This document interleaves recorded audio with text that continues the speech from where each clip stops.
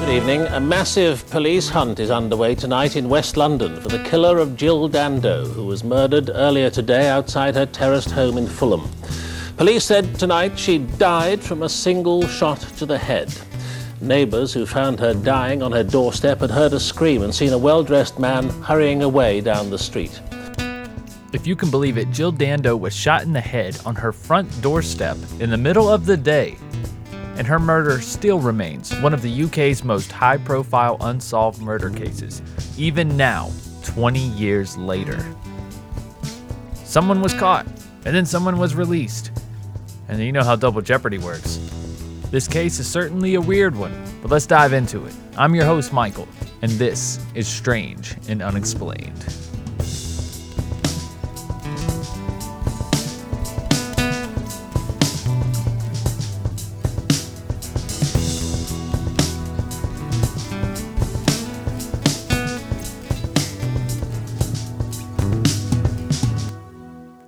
Jill Dando grew up in southwest England. She came from a well-educated, upper-middle-class family. They attended the Baptist church and were devout Christians.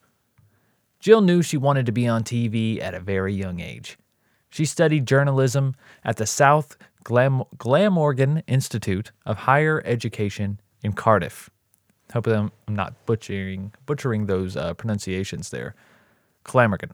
I'm pretty sure in UK they like to run everything together a little quicker. So if I like to call it Glamorgan, it's probably Glamorgan, right?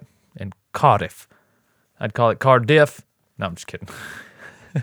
Anyways, Jill's first job was at a local newspaper company that her dad and older brother also worked for. She moved quickly up the career ladder, becoming a newsreader for BBC Radio by 1985. I feel like she has my dream job. When I was a kid, podcasting wasn't a thing, but I always felt like I wanted to be in some type of news or media or some sort of delivering information in that way and talking. I don't know why. I've just always been that way. When I had a handheld camcorder, me and my cousins would sit around and make videos, at little newscast videos, add music and all that stuff. Anyways, it's neither here nor there, but I could relate to her in that way. But she had made many appearances on regional television programs, but made the transition she wanted in 1986, from regional television to national. She done hit the damn big time. She joined the BBC London news team as a presenter. She went from presenting short news bulletins to hosting Breakfast Time, which was a morning news program, basically. I would say probably the equivalent of Good Morning America here in the States. So her popularity really started to grow, especially when she became a face on the 1 o'clock and the 6 o'clock news. But she landed her dream job. That's right, after all of this, it gets even better for Jill Dando when she lands her dream job, when she was selected to host a travel program called Holiday, where she would spotlight different vacation areas and locations. We've seen a lot of this stuff, like Anthony Bourdain, God rest his soul, before he passed. His show seems similar to what Jill did in the UK. So, or all over the world, rather. But at the time, she also co-hosted a primetime television series called Crime Watch. I would equate it to something like America's Most Wanted or Unsolved Mysteries.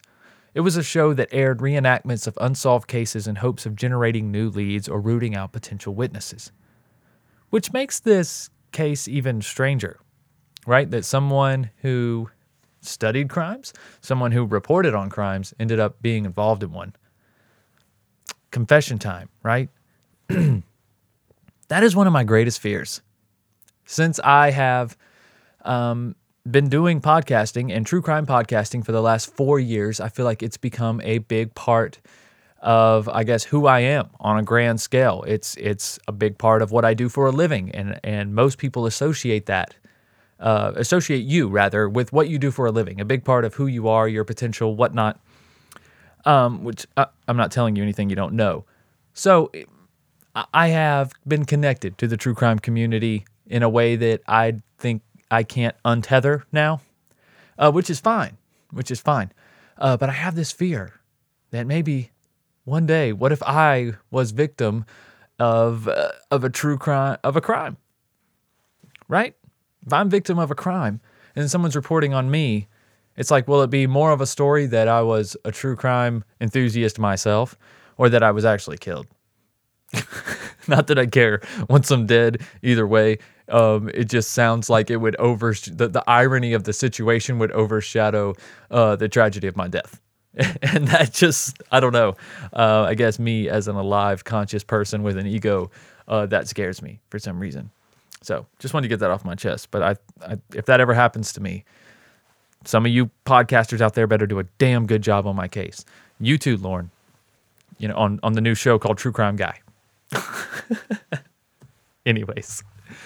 But Jill was also making strides in her personal life. Okay, she had gotten engaged to a gynecologist, right? He obviously knows what he's doing. His name was Alan Farthing. The two had met on a blind date and instantly connected. They announced their engagement on January 31st, 1999, and set the wedding date for September 25th later that year, but unfortunately, as we know now, Jill would never walk down the aisle. On the morning of April 26th, 1999, Jill left Farthing's home, headed back to her house, which she was in the process of selling and didn't frequently visit.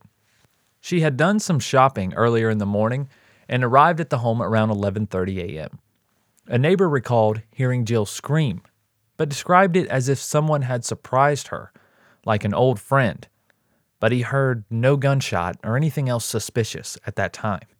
He peered out the window and perhaps caught the only confirming glimpse of the killer leaving Dando's house. He says he saw a 6-foot-tall white male who appeared to be in his 30s to 40s. But at the time, he did not see Jill. She was lying on the ground, dead. He thought nothing of it and went on about his business. Then, 15 minutes later, a call came in to emergency services. That's a 999 call in the UK. See there? Pay attention. Pay attention, Americans. It's 999 if you're over there. Don't go 911. 999 makes way more sense, but it also seems like you'd have a lot more pocket dials. I'm just saying. So, 15 minutes later, a call came in to emergency services. A woman had been found on her doorstep and was lying in a pool of blood. The caller told the dispatcher, quote, "It looks like Jill Dando, and this is her home." So when paramedics and police arrived, they thought Jill had been stabbed. There was no blood splatter, and the crime scene did not indicate shooting. It was that clean, if you will. A single 9mm bullet casing was found and matched to a 9mm semi-automatic pistol.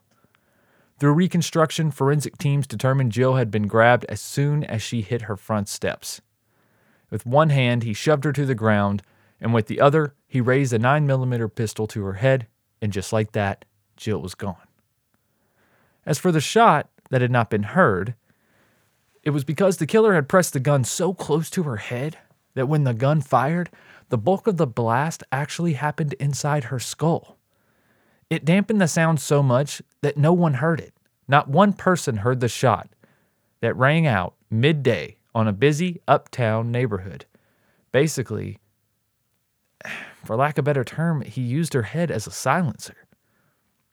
This was the biggest reason, of course, and her fame. Police automatically suspected an assassin or a hitman, someone professional and smart, right? Had pulled this murder off. This can't just be anybody. With someone of her fame and not hearing the weapon go off, not really catching a good glimpse, they're like, this was just so clean. Someone was in and out. Someone who knew how to get in and out with no witnesses, no cameras, a crime scene that was completely clean. He worked fast and then moved on like a ghost. Or at least that's the way the media and local reports were making it sound. The investigation went on for what seemed like forever, with no leads or clues. How do you investigate someone who lives in the public eye? It's a quiet, pretty avenue in southwest London, where Jill Dando had lived for several years. Shortly before midday, some of her neighbours were alerted that something was wrong. Two women went towards the front door and saw someone lying on the doorstep, A third neighbour joined them. I heard the scream. You heard a scream? I did hear a scream. Did you hear a man's voice or anything like that? No man's voice at all. And did you hear a shot or did you... There was no shots. From what I would say was a shot. I wouldn't have thought there was a shot, no. From your assessment, what appeared to have happened to her? She was obviously attacked, and whether she was attacked with a knife or whether she was attacked with some sort of instrument, but she is obviously very shocked what happened, and...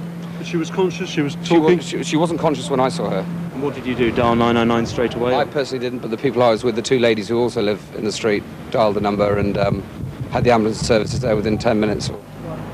Taken by ambulance to Charing Cross Hospital, she remained unconscious, having suffered serious head injuries. Jill Dando arrived here by ambulance at 12:30 p.m. Despite all efforts by hospital paramedics, ambulance paramedics and hospital medical staff, she was certified dead at 1:03 p.m.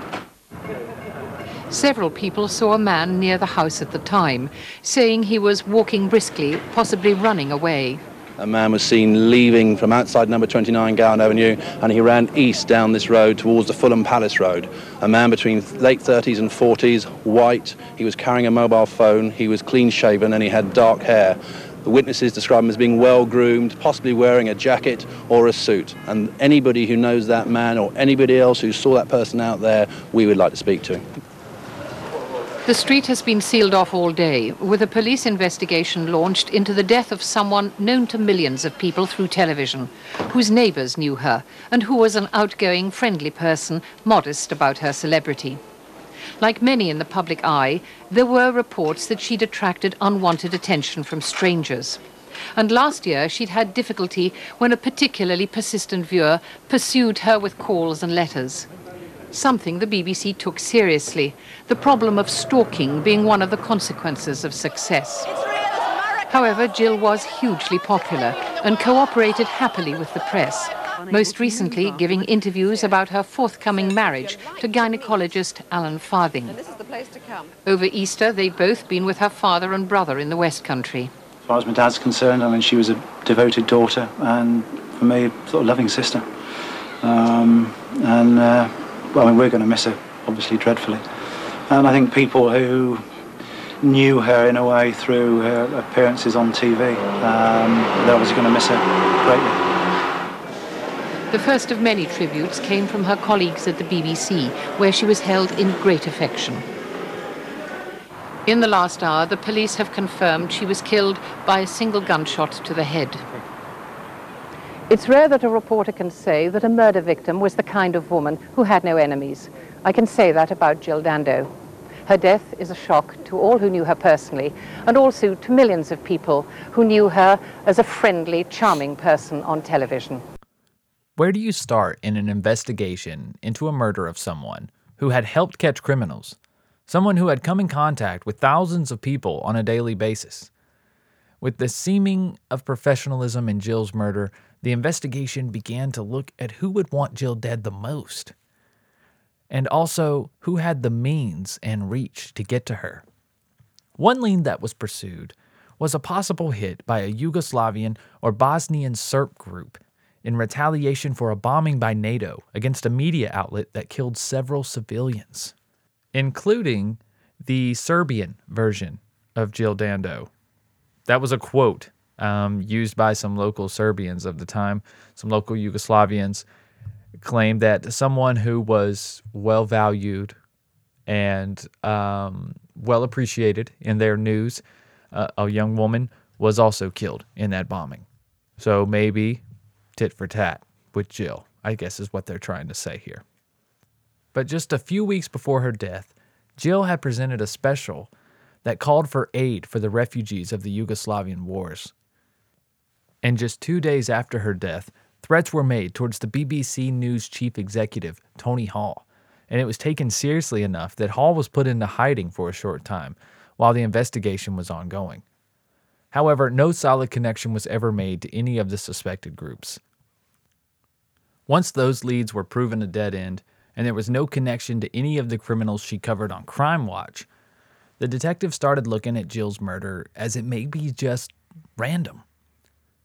Was Jill Dando just in the wrong place at the wrong time? Was there a predator out hunting Jill? I mean, or not hunting Jill, but were they just out hunting and then just ran across Jill? Unfortunately, the killer profile also changed, okay? Instead of a professional killer, police were now looking for someone who may already have a record and a history of violence, someone who was known to stalk women, someone like Barry George. Barry George was a local man who had a history with women, as he had been arrested multiple times for things like indecent assault, impersonating an officer, attempted rape, and sneaking into Kensington Palace, that little sneaky bastard. He was also known to have several learning disorders, Asperger's, and a very stunted IQ. Barry was spotted in the area of Jill's home that very morning of her death. So, not convinced yet? Let's keep going. After securing a warrant to search his residence, investigators found a microscopic piece of gunshot residue in a long coat that Barry wore that day. And since witnesses had spotted a man in a ill-fitting suit lingering around the neighborhood that morning, the line was drawn. Boom, we have a connection. This man has gunshot residue and a long coat. Must have been him. He's also creepy. Sold yet? But the case against Barry, really, in all honesty, was weak. And this is a year after the murder, okay? But nonetheless, on that single trace of gunshot residue that matched the gunshot residue, okay, on the clothing and also on the head of Jill. Now listen here. It matched the type of gunshot residue. This is something I didn't know going into this case. When I heard this bit of information, I was like, he did it. Definitely did it. No doubt about it. Cut it off. Let's go cover it. Let's go tell people what happened. But no. So glad I didn't. I wouldn't do that anyways. Why would you cut it off in the middle of the documentary? Anyways, documentary sourced link in the bottom of the description. Check it out. But anyways, what I was saying is the bullet residue, basically, the way the detective described it to me is there's 5 different types of bullet residue, okay? So let's just call them 1, 2, 3, 4, and 5. Well, the bullet residue on the gun or on the bullet casing was a 2. The bullet residue on Jill's head, a 2. And then the bullet residue, the one speck of it that was found on this man's coat, on Barry's coat, was a 2. Okay? But you got a 20% chance. But what are the chances of all 3 matching? Those odds are a little slimmer, right? So, the case against Barry was weak, but he was indeed convicted of Jill's murder, and he spent 8 years in prison trying to appeal. And he was finally successful in 2007, and after a retrial in August of 2008, he was acquitted. However, in his attempt to get compensation from the courts, he was not so successful. It was determined basically that he had not proven his innocence enough to be owed compensation, which I also agree with. He had no explanation of where he was or the gunshot residue or anything. He just flat out declined everything. Right? So now, after having this fake closure, now this man is acquitted. So the family, after thinking they had solved the murder of Jill Dando and the police as well, obviously, Jill Dando, the Dando family had the rug pulled out from under them, and they were at square one all over again. Many still believe that Barry was the right man, and that the police had done their job in presenting and finding a suspect. Others blame the legal system for allowing him to appeal. However, since the courts determined that he was not the murderer, the investigation team was back at the beginning. Here we are now, over 20 years later, and no other arrests have been made. No answers have come for years, and no resolve is in sight for the remaining Dando family. It's because they got the right guy the first time. Anyways, some of the other theories about Jill's death, because why not? That's what we do on this podcast. Let's speculate. Let's bring in some other theories, right? We don't want to just put all the blame on Mr. Barry here, even though he definitely did it. I'm just kidding. He didn't definitely do it. But if he didn't do it, damn, somebody similar to him did this crime. Okay, that's all I'm saying. So, some of the other theories about Jill's death were that she was a victim of a random crime or an obsessed stalker, which it was found that Jill had 140 obsessed fans, and although they were all questioned, none of them were really found suspicious. Many speculated maybe an ex was involved because they were angry that she was getting married, and again, this lead went nowhere when all of Jill's exes were cleared. Then eyes turned to a possible connection to her time on the show Crime Watch and the people it affected. An investigative journalist claims he interviewed a hitman who claimed he knew who killed Jill, but was too afraid to name him. But there was no way to confirm any of these claims made, and we know how some criminals just want to be in the spotlight, or they'll make up shit just to get a deal, right? You get a little time off their sentence. Now, there is another theory that was presented that Jill had knowledge of a child abuse ring and that she had threatened to expose them. And because of this, Jill was killed to keep her quiet. This theory was not one too far-fetched, as years later it would come out that the staff at the BBC had been abusing children for years. Most notably, Jimmy Savile. Savile was possibly Britain's most prolific predatory sex offender ever. But he died before he could be convicted of anything. And again, there was not enough to ever make a positive connection between the cases. Jesus, he's like the Jeffrey Epstein of Britain, or whatever.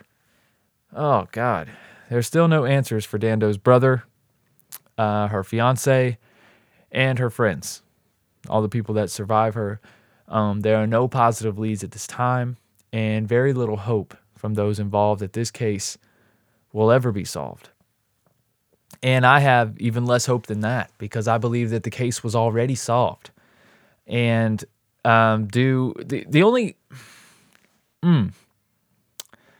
it's very tough. It's a very tough place to be with this case, because it's hard to place blame on the police. I mean, if they dug as deep as to pull a speck of gunshot residue off a man's jacket, albeit a year later, I feel like they were doing their due diligence. But it's hard. How can you find anything connecting to the crime a year later? I mean, you could brush up against someone who just came from a shooting range in public transportation and get a speck of gunshot residue. Well, not now during COVID, of course, but in normal times, like when this case occurred. It's just not enough evidence to convict the man, and that's not his fault per se. I think, as far as Barry goes, I think old Barry just got lucky. I do. I think he killed Jill in a fit of rage over wanting her or whatever it may be, and he got lucky. He picked the right time. It was quiet. No one noticed it.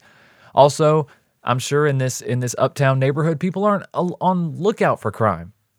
It's funny that some of these crimes that happen in broad daylight in these upscale communities, because they're not used to it. They're not on the lookout for it. They always think there's an explanation.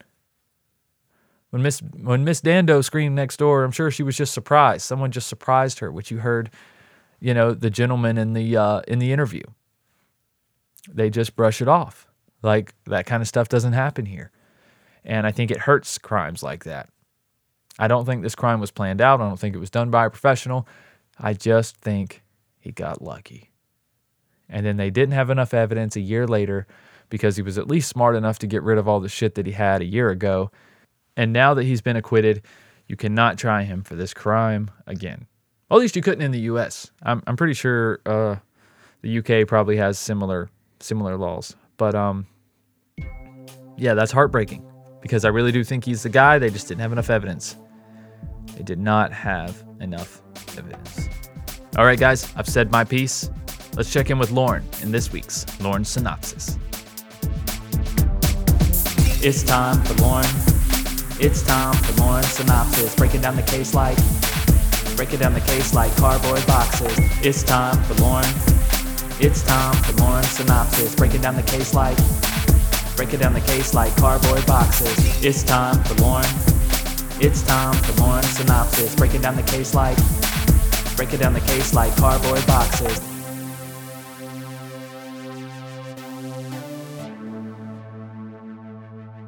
What's up, people? Lauren here to get my thoughts on this week's Strange and Unexplained, the murder of Jill Dando.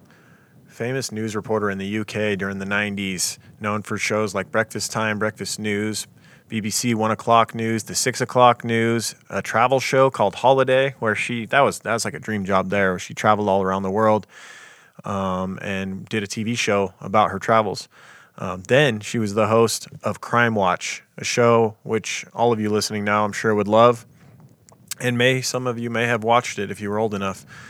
And unfortunately, she would be the subject of an episode of that very show following her murder after she returned to her home that she was in the process of selling because she was living mainly at her fiance's home at this time. On April 26, 1999, she went to her home to check on the place and was ambushed on her doorstep, thrown to the ground, and shot in the head by someone. The only witness to this crime somewhat was a neighbor who heard a scream and saw a man running away from the scene. Didn't think much of it for whatever reason, but later reported to the police that it was a white man wearing a certain type of jacket, which helped the police pinpoint a man named Barry George, a local creep who had a bunch of photos of women that he'd been stalking and unsuspectingly taking pictures of, and he had sex crimes in his past and was a gun nut. And they found a jacket very similar to the one that the witness had described the man that ran away from the scene wearing. And when they inspected the pocket of the jacket, they found gunpowder residue, even far after the crime, that they supposedly connected to the crime. Some residue was found at the scene. Now, there was no sound from the gunshot, which was weird. Apparently, the gun was against Jill's skull and therefore muffled the sound of the gunshot. I don't know if they got the residue off of her that matched what was in his pocket, but it was pretty flimsy evidence, I thought. Nonetheless, they got a conviction, and they convicted Barry George for the murder of Jill Dando, and he would then spend 8 years in prison. Basically, it was almost entirely a prosecution based off of circumstantial evidence. You know, his character, the guy that he was obsessed with people in the limelight. He like, as I said, a gun nut, and was a sex offender. And so they were basically, it seemed to me like they were trying to fit the case around him. However, he was exactly the type of guy that I would be looking for in this type of scenario. That being said, I don't think there was enough to convict, and for that reason, neither did the courts, because he would later be acquitted after 8 years in prison, and after a retrial, he was acquitted. And so it was back to square one, and that's never been solved since then. You know, there's still people that obviously believe it's Barry George, and he got away with it after 8 years in prison. But there's also a lot of crazy theories as to what could have happened to Jill, because she was in the limelight and there was potentially a target on her back. She had a lot of stalkers. A lot of people had been writing to her, and Barry George, a lot of guys like that out there, unfortunately. There are several theories out there, though, regarding Jill's murder. Some believe that Yugoslavian hitmen killed her in retaliation for a NATO bombing of a radio TV station in which 16 staff members died who were totally innocent, and this was their retaliation. There's also claims that she was about to expose a sexual abuse scandal involving BBC and Jimmy Savile, that she had this dossier that she was presenting to BBC management, and she was about to expose these sexual abuse by Jimmy Savile that potentially BBC was covering up, and she was someone hired hitmen to kill her before that was exposed. We've heard of things like that before. You know, powerful entities can get rid of people real easily. And so these although I do view these as possible, I think the most likely thing that occurred was a crazed fan. She was extremely well known in the UK. She relished the limelight. She was even voted BBC's Personality of the Year in 1999. She was all over magazine covers, all over television, and I think it's very possible that there were many people, many creeps out there who had developed an unhealthy obsession with her.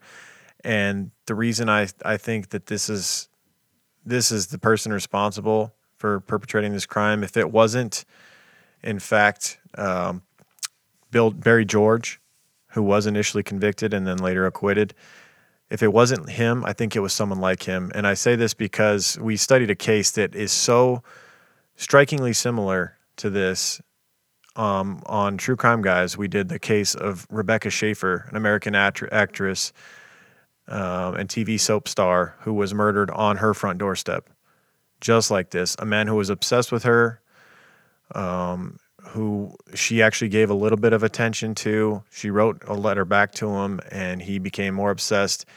And then when she kind of shunned him because he was becoming too, he was scaring her with how obsessed he was, he showed up to her doorstep and shot her on her doorstep, just like Jill Dando. I can't get that out of my head, so I just can't help but think that it was a man like Barry George. If it wasn't Barry, I think it's still very possible that it was Barry George.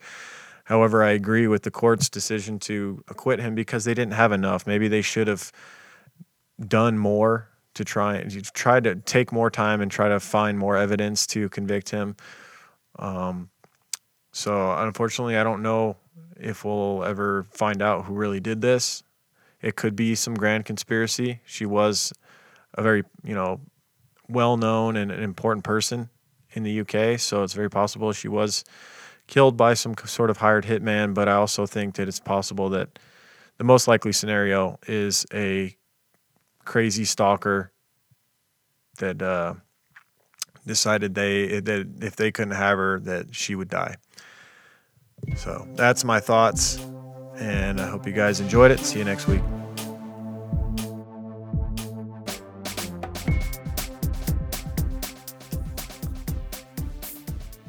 Yep, pretty much no surprise there. This is probably the least strange and unexplained case that I've done so far. It sounded like this crazy twisted web when I first looked into it. Right? I apologize for that. I apologize for this being a shorter episode. I hope this wasn't a letdown for you guys. And also, I don't know. I just felt like this was just an interesting case to get out here. Anytime someone gets off for killing someone, I feel like that case should be broadcasted. And I'm sure old Barry has gotten plenty of death threats and whatnot over the years. But still, that needs to be known. When the justice system fails, when things like this happen, we need to know. As civilians, we need to know. We need to know how to protect ourselves against this type of things. We need to know how to gain evidence and to prepare ourselves for dealing with this kind of thing. If you even can. Okay? So that's our piece. That's my piece there, guys, with the Jill Dando. There's a documentary on YouTube. Definitely worth watching if you want to check that out. Jill Dando seems like she was an amazing woman. Definitely on the path to do even more good than what she was doing. And she seemed like a beautiful soul stuffed out too early, much like Rebecca Schaefer that Lauren mentioned in the Lauren synopsis. I knew this case sounded so familiar to me. Yeah, the Rebecca Schaefer case. So, all right, guys. So that's pretty much it. Just got some housekeeping. I'll try to keep it quick. Patreon.com/S&U podcast. For just $3 a month, guys, you can get access to all these free episodes on Thursdays instead of waiting on Mondays. And you also get access to other shows I do, like Strange Shorts and The Palate Cleanser. Anything you guys can do on Patreon is greatly appreciated. I also have a $5 tier level where I give you a exclusive Strange and Unexplained Patreon sticker, as well as you get access to any exclusive content that I'll be doing on the $5 level, which hopefully I'm trying to incorporate some video more often, things like that. Video editing, right? Video editing. Anybody wants to partner with some video editing, knows how to do that type of thing and could help me get this type of thing going, I'm interested. I'm possibly interested in talking to you. So let me know. Let's see, what else? Social media at S&U Podcast. guys. Anywhere on social media you can find me. You can leave a review. Instagram is the best way to keep up. I usually make most announcements on there, which aren't very many. I'm so terrible at social media. Sorry, guys. I do care, and I am going to keep putting out content. And that's what's important, right? That's what you want from me. Jeez, you got plenty of other friends on social media. All right, guys. If you can, go leave a review. I'll read it live on the next show. Guys, thank you so much for listening. And as always, be strange. Just don't be strangers. See you guys.